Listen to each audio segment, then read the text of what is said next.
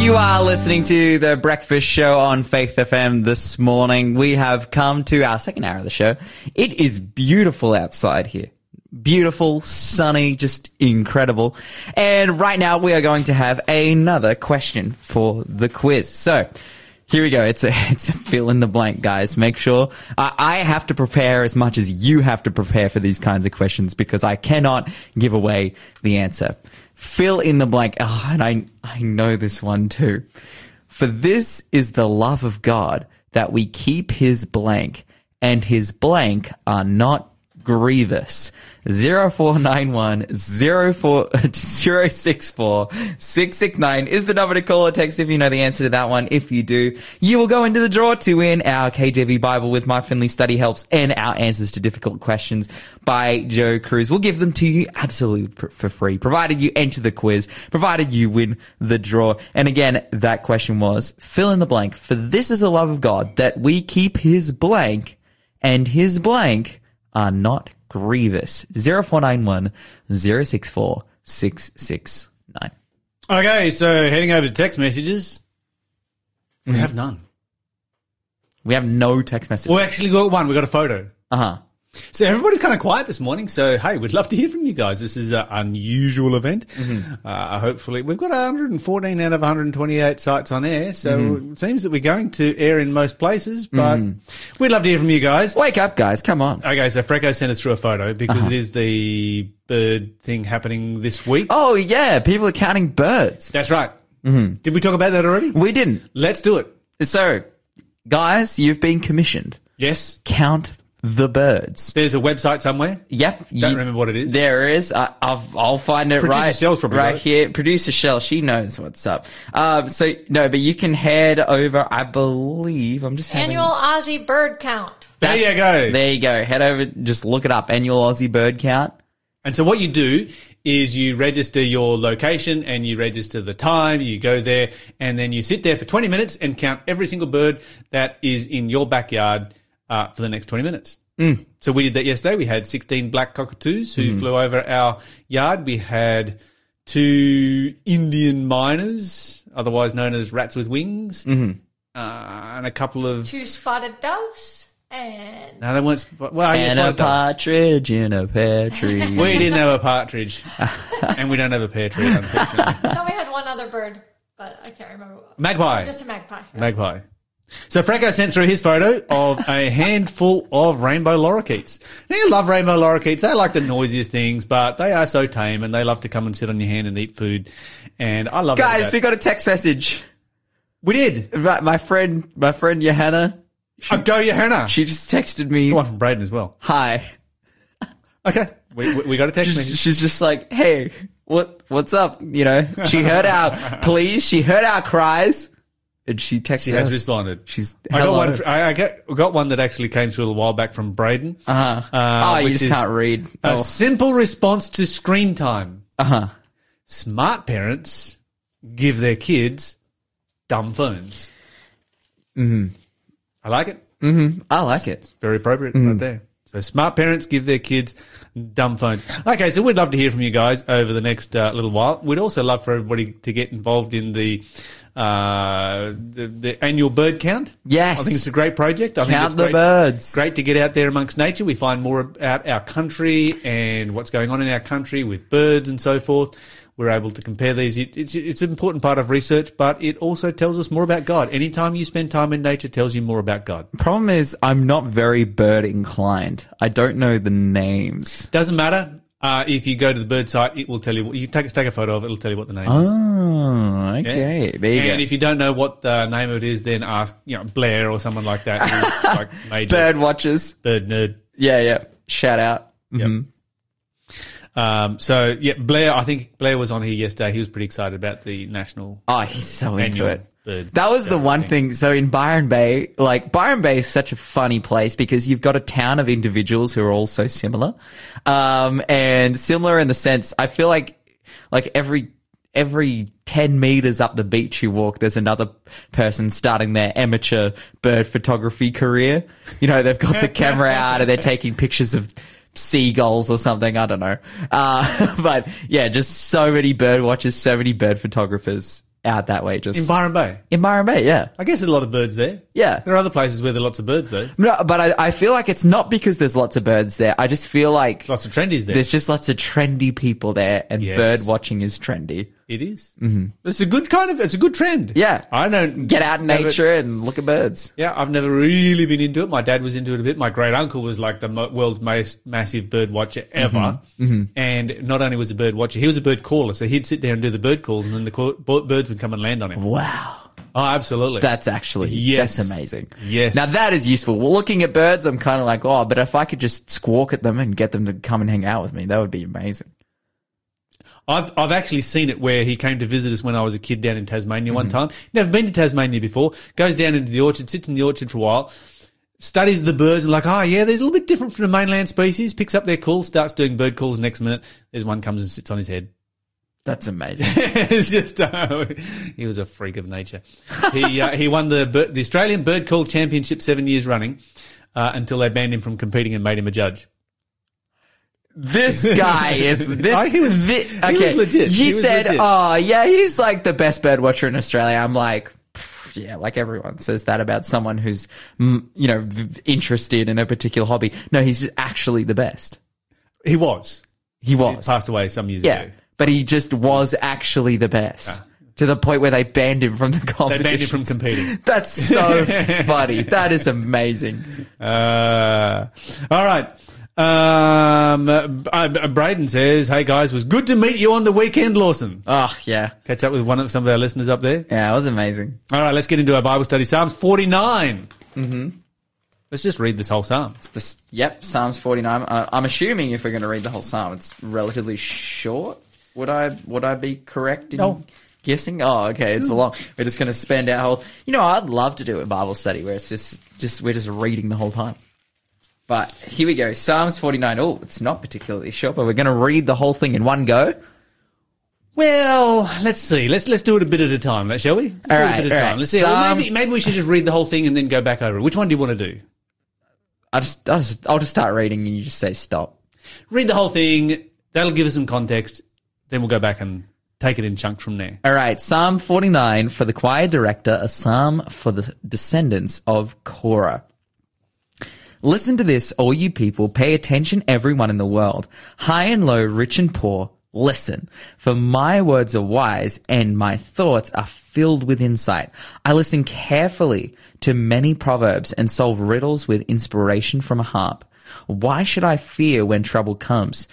When enemies surround me, they trust in their wealth and boast of great riches when they cannot redeem themselves from death by paying a ransom to God. Redemption does not come so easily, for no one can ever pay enough to live forever and never see the grave. Those who are wise must finally die, but just like the foolish and the senseless, leaving all their wealth behind, the grave is their eternal home, where they will stay forever. They may name their estates after themselves, but their fame will not last. They will die. Just look at the animals. This is the fate of fools, though they are remembered as being wise. Like sheep, they are led to the grave, where death will be their shepherd. In the morning, the godly will rule over them. Their bodies will rot in the grave, far from their grand estates. But as for me, God will redeem my life. He will snatch me from the power of the grave. So don't be dismayed when the wicked grow rich, and their homes become ever more splendid. For when they die, they take nothing with them, for their wealth will not follow them into the grave. In this life, they consider themselves fortunate and are applauded for their success. But they will die like all before them and never again see the light of day. People who boast of their wealth don't understand. They will die just like animals.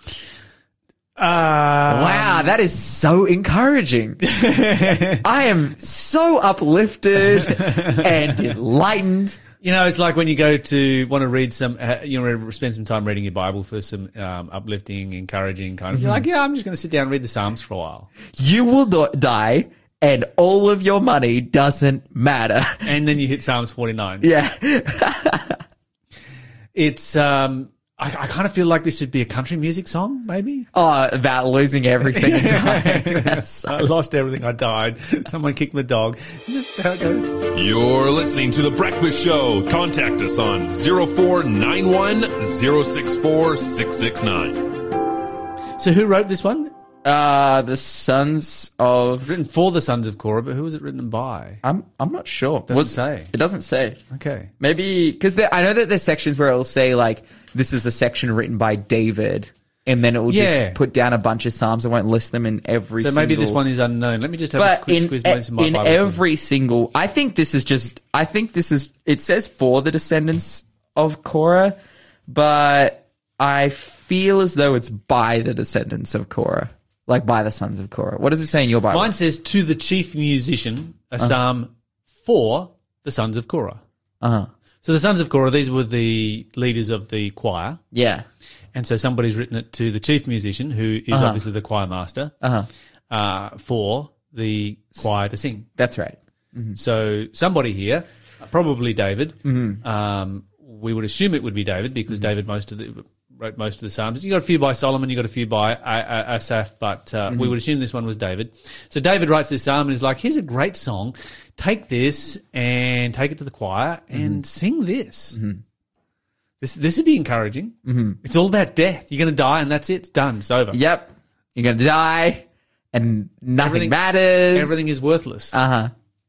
Okay, so let's go back through this particular psalm and let's look at the message that it has for us today, because I don't know whether you caught it or not, but there's some really encouraging lines. Not many, but really encouraging. Maybe I should say line. No, I think there's actually lines in this particular song. Okay, so let's go back to the beginning. Let's go back through. Let's break this down. Verse 1 and 2. Listen to this, all you people. Pay attention, everyone in the world. High and low, rich and poor. Listen. Okay, so he tells everybody listen up, and he's going to repeat this concept a few different times, like stop and think about this, listen to this is what's going on It's right important here. to consider. And he says rich and poor. Because when it comes to the grave, everyone is at the same level. Yeah. This is, the reality of life, and he's going to make that point quite pointedly as he goes through the psalm. Verse 3. It continues on. It says, "For my words are wise and my thoughts are filled with insight." Okay, So this person's like, I've got some stuff to say right now. and it's really smart. It's, you guys need to listen. I got some things on my mind. Yes. I'm penning them down. You need to give heed.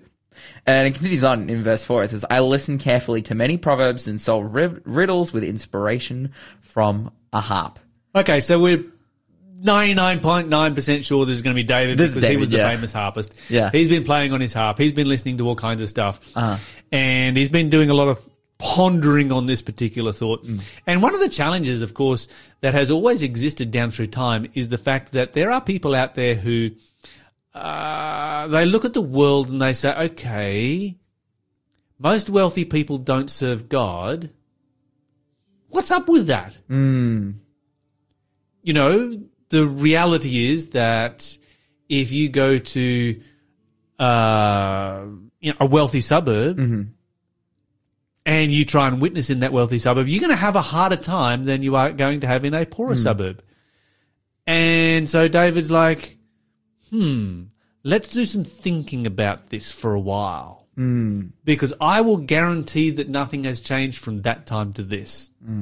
I will guarantee that back then it was exactly the same as it is now. And it's kind of a cycle that you see that takes place. You find somebody who is in poverty, in a low socioeconomic environment, they give their life to Jesus Christ. It's going to turn their life around. It's going to transform their life. And that's going to have a massive impact on their kids. Their kids are going to see their parents give their lives to God. They're going to see the impact that has on them. And, they'll probably just be working class, people for the rest of their life, which is fantastic, by the way, or even not. But the influence of Christ on their life is going to mean that their children are going to have higher expectations, their children are going to have more optimism, and their children are going to have more success in life. And so their children come along who have seen their parents converted. They've experienced conversion for themselves. They've seen the value that their parents place in their experience, and they carry a lot of that over into their lives. And then they have children. Their children grow up in the church, and they've never seen the dramatic change that Christianity makes in a person's life. And so by the time you get to that third generation, you may have kids that stay in the church, but typically it's the third and fourth generation that will go out and become highly educated, will become very wealthy, will go a long way because they have, that solid Christian upbringing. And then they will have children of their own, and this is where it starts to decline. Because the children of the wealthy is often where things start to decline. Not always, but it typically goes downhill from that point, and the cycle goes back down, and so you've got a 6 to 8 generational cycle that takes place where the family will once again end up in a low socioeconomic environment. Yeah, that's right. You get those kids that grow up just sort of, they're kind of spoiled and entitled and have expectations and may not be as motivated to go out and work hard as ones before them. I think it's like wealth creates apathy towards morality. Yes. But towards good morality and towards good character. Yes. And I think that's why, like in those situations where you said, oh yeah, you can go and do outreach and witness in a, higher socioeconomic area, and it's generally more difficult. And it's interesting because there are lots of quote unquote like Christians and spiritual people in those areas, but they're apathetic to the truth. Yes. Because of what they have. They're apathetic to truth, they're apathetic to change, they're apathetic to submission towards God, these kinds of things. Apathy in those areas ultimately, leads, and a love of wealth ultimately leads to eventual downfall, whether it's in your generation or the next one. That's right. And it just cycles back through, and then you get those generations that are living in low socioeconomic environments. And once again, we can reach them with the gospel, and the cycle starts over. The key here is to break that cycle so that it never actually takes place, and that is by always raising your children and modeling to your children just how important God is in your life. Because the apathy that comes in with wealth often is what means that while we might have a relationship with God, that apathy comes across to our children as, it's not the greatest and most important thing in our life. Oh, yeah. And that will destroy the faith of your children every time. Okay, so he's going to talk about, down through here, he's going to talk about the wealthy and the poor. Let's pick it up. Where did we get up to? We continue in verse 4. It says, I listen carefully. Oh, no, we read that one. Verse 5, it says, why should I fear when trouble comes, when enemies surround me? They trust in their wealth and boast in their great riches, but they cannot redeem themselves from death by paying a ransom to God. Okay, let's stop there for a moment. So David's like, and David is definitely somebody who has experienced this and possibly is experiencing it right now. But he says, why should I fear when the days are evil? When people surround me, when enemies are everywhere. Why should I be worried about them? They can't buy themselves out of death. And this is the thing. Who can do that? It's something that's it's so interesting that this is something that the wealthy has been obsessed with since the beginning of time. Yes. Buying themselves out of death. And if we go all the way back to the beginning of time, that's kind of manifested as like the pharaohs being buried with all their wealth so that when they die, they're wealthy in the afterlife and, they won't suffer. They'll be, well off and all of those different things. And in today, it manifests itself as, if you look at it's depicted a lot in like sci-fi, like this idea of wealthy people, and they've created a way to upload their mind into a robot, but then just wealthy people today are just trying getting themselves cryogenically frozen. I mean, that used to be a thing like 30 or 40 years ago, didn't it? Yeah, that's right. But, again, we know that this dwells in the mind of science fiction writers, but that's because there is a definite want by wealthy people to escape death. Yes. And they try. And imagine if science was actually able to solve that thing, and you've died, you're 80 years old, and you get yourself cryogenically frozen, and you get brought back to life because science gets smart enough to do that. Who wants to be an 80-year-old man? Yeah, that's right. I don't. No. It kind of makes no sense. Shout out to our 80-year-olds out there, our octogenarians. Yeah, but you don't want to come back as that. Yeah. You want to come that's right. back as a 30-year-old. And that's why we need Christ. Because that's exactly what he says. what he's No promising. one can redeem themselves, but he's going to go on and he's going to point out that we do have a Redeemer that can redeem us. You're listening to the Breakfast Show podcast on Faith FM. Positively different. We're into our Bible study time, but we've got one more question for our quiz. In which city did Jesus heal Peter's mother-in-law? 0491 064 669 is the number to call or text if you know the answer to that one. If you do, you will go into the draw to win our amazing prizes for this week. Our KJV Black Leather Study Bible with Mark Finley Bible Study Helps, as well as answers to difficult Bible texts by Joe Cruz. If you want to win either of these prizes, all you have to do is answer our questions correctly and then go on to win the draw.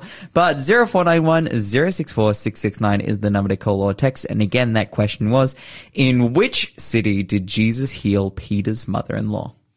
Okay, if you know the answer, you know the number. Let's get into our study and let's see where we're up to right now. All right, which verse did we get up to? We were talking about redemption, and the fact is that you cannot buy your own redemption. There is no amount of money that will buy you redemption. And of course, that's what it says in verse 8 in my Bible. It says, redemption does not come so easily, for no one can ever pay enough to live forever and never see the grave. Yes, Yeah. you can never afford that. But there is somebody who can afford that, and somebody who did buy it and bought it on our behalf, and he bought it with the most expensive commodity that there is in the universe, and that is blood. And in this case, it was the blood of God. It was the life of God. It was Jesus Christ who gave his life for us, and nobody can outbid that. Nobody can come along and say, that wasn't enough, because there is nothing more valuable. That's it. All right, so let's continue on here.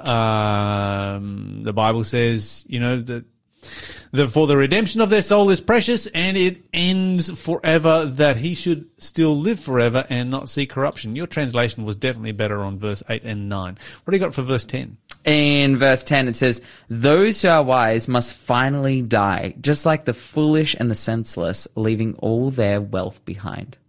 So that's interesting, because he puts the wise and the wealthy in the same category as the foolish and senseless.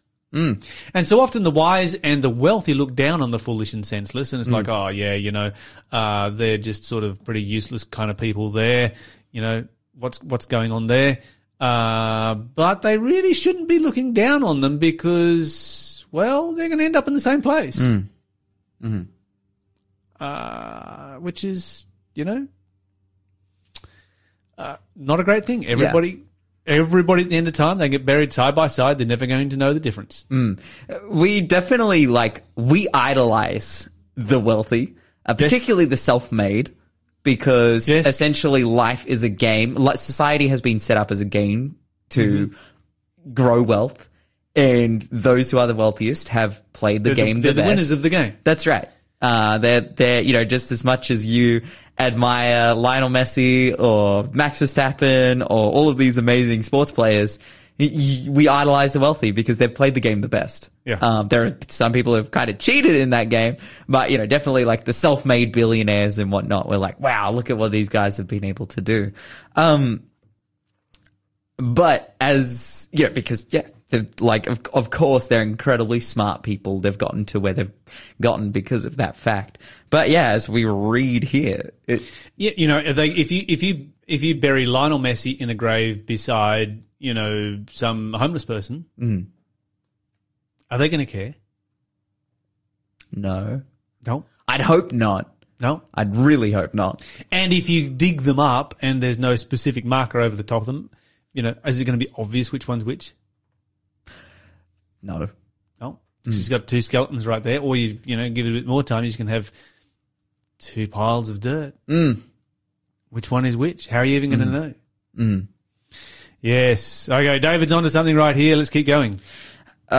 We continue reading in verse 11. It says, the grave is their eternal home, where they will stay forever. They may name their estates after themselves, but their fame will not last. They will die, just like animals. This is the fate of fools, though they are remembered as being wise. So, as we said, it's like, oh yeah, they're wise because they're wealthy, but actually they're just fools. Uh-huh. So, like in life, you've got the fools and the wise, but in the end, everyone's just a fool, a dead fool. Yep. Oh, wow. And it's interesting because they name their estates after themselves, the Bible says. We'll go to Israel today, and how many of those estates in Israel are named after someone from, the 7th century BC?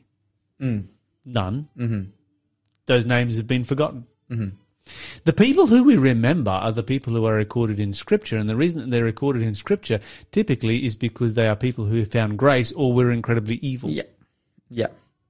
And so the way, if you really want to be remembered, the way to really be remembered is to do good things. Mm-hmm. And to do good things under the power of God and to experience God's grace in your life, because those are the people that actually get remembered. Mm-hmm. All right, keep going. It continues on in verse 14. It says, like sheep they are led to the grave, where death will be their shepherd. In the morning the godly will rule over them. Their bodies will rot in the grave, far from their grand estates. But as for me, God will redeem my life. He will snatch me from the power of the grave. And then mine says after that, which I don't think yours does, says Selah. Mine says interlude. It means the same thing. Selah is so much better than interlude, though. It's the same. It's just a translation. No, it's not translation. Yeah. Selah means stop and think about it. Yeah. So the purpose of the interlude was to stop, meditate on what's just been said. That's what interlude means. No, interlude is when you go and get your ice cream. Yes. Selah is a much better word. Mm-hmm, anyway, I love this right here where he draws this contrast between the wise who are foolish and those who are redeemed. Mm. And this is why, a wise person once said that the true purpose for all education is redemption. Mm. The real purpose for education is redemption, because if you can educate a person to be, the smartest person on the planet with the most letters after their name, who accumulates the vastest amount of wealth, and say, we've done a good job in educating this person. Mm. But if they haven't found salvation, they're fools and they will die a fool and they will rot in the grave as a fool. Yes. And as David says here, but God will redeem my soul from the power of the grave. He shall receive me. Mm. And if you have accomplished that, you have accomplished everything that there is to accomplish in life. Mm. And you might look at your life and say, well, my life doesn't seem to have a lot of meaning right now. I haven't accumulated a lot of wealth. I haven't accumulated a vast education. I haven't accumulated, all of the things that I plan to do. But if you know Jesus, you've accomplished everything that you need to do. Mm. That's what life is all about. Now, certainly there are, Jesus expects you to go out and to be productive in this world. That's what the Bible teaches, the importance of being productive. Mm. But above everything else, we need to know Jesus. It's like, the parable of Paddy who was, rowing a couple of people ashore, and they were both scientists, and he was just a simple sailor, and he's rowing these guys ashore, and one of the sailors like, oh, what do you know about biology? And he's like, nothing. Mm. It's like, half your life is missing. He was a biologist. The other was a geologist, and he asks, what do you know about geology? Like, nothing. Half your life is missing. Mm. Paddy sort of thing, well, there's both my halves of my life are missing. But then a big wave comes and capsizes the boat, and he says to these two guys, which one of you guys knows anything about swimology? Mm. And they're both like, nothing. He's like, well, both your lives are missing. Wow. And that's really what it is. If we don't know Jesus, if we haven't experienced his grace, what's the point of knowing biology and geology and anything else? Mm. This is the foundation right here. We need to know Jesus. And that's what David found here, is like, these guys are fools because they accumulate wealth and that's it. Mm. A wise person accumulates grace. Amen. You're listening to the Breakfast Show podcast on Faith FM. Positively different. It's the Breakfast Show here on Faith FM. Lawson's going to give you some answers for the quiz question. That's right. Answers for the quiz questions. Let's start with number one. It was, Proverbs 17. It's better to meet a bear robbed of its what than a Whelps. fool bent on folly. What? Whelps. Whelps? Yes. It's the answer. It's cubs. No, the answer is whelps. Is that like another word? It's like an old That's people what the word. Bible says. It's what the Bible says. Well, the Patricia- Bible also Patricia says Shell is nodding her cubs. head. Cubs. She says it's correct. She's looked it up. She's checked it. It is whelps. Whose schemes does the armor of God protect you against? That is the devil's. What did Job say could not be bought with silver, gold, and sapphires? That was C, wisdom. Wisdom cannot be bought with those things. For this is the love of God, that we keep his commandments, and his commandments are not grievous or burdensome. And finally, it was in Capernaum that Jesus healed Peter's mother-in-law. That was all the answers to our quiz. Good job for all those who got those answers correct. But right now, it's time for... Question of the day. All right. The question today comes from David, and David asks, we don't know how long of a time there was between the creation and the fall, so was there a possibility of children being born before Genesis 3? Okay, so we've got some hints that we can find in the Bible in relationship to this that indicate that the fall took place very, very soon after the creation. And so let's look at what we are told. First of all, we're told that Adam and Eve were commanded to multiply and fill the earth. So if they did not do that, they would have actually been disobeying the direct command of God. We also find that their first recorded children is Cain and Abel, and that Cain and Abel obviously were born after the fall. Is it possible they had children before the fall? It would be extremely unlikely, I would say impossible, that the Bible would not record children who were born before the fall and how they were then separated from their parents by the fall. That would seem to me to be an integral part of the story, an integral part of the tragedy of what happened. God would have said, now you're going to have pain in childbirth, and now you're going to have thorns and thistles, and now you're going to till the ground by the sweat of your brow, and you're going to be separated from your family. But the Bible doesn't say that, so it's not plausible that they had already had children. Okay, so if they haven't already had children, that means that the fall took place very, very soon after creation. Now, as far as a maximum time after creation, we know that the Bible says that Adam was 130 years old when Seth was born. The name Seth means placed or appointed or in place of. And it seems that he was named in place of Abel, who had died. And so here's the situation. You have Cain and Abel that are born after the fall, who grow to adulthood, to maturity, before Abel is murdered. And then you have Seth that is born after that. And Adam is 130 years old when Seth is born. And so if you work backwards from there, you've kind of probably got a maximum of about 80 years or so between creation and the fall, although even still the fact that they did not have children before the fall indicates that this was weeks or at the most, because you would imagine they are perfect, they are fertile, you would assume from that the fall takes place within a month of creation.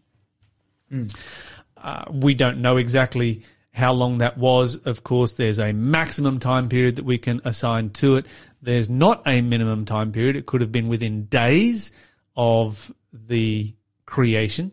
But what we do need to be careful of is speculation. Speculation is one of those things that kind of really never gets us anywhere.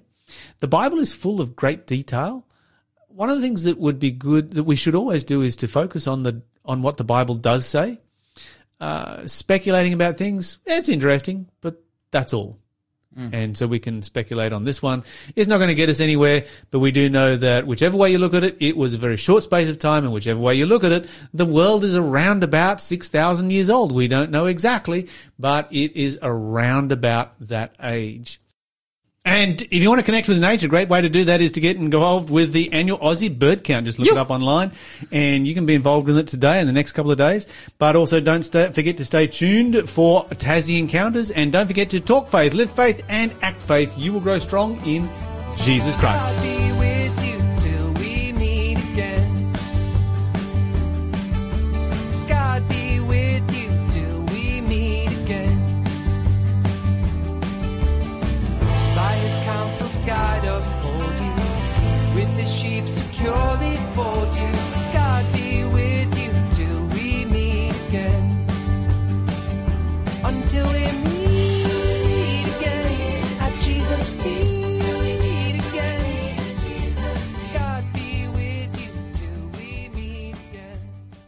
Thanks for being a part of the Faith FM family. Join our community on Facebook or get in touch at 1-800-FAITH-FM.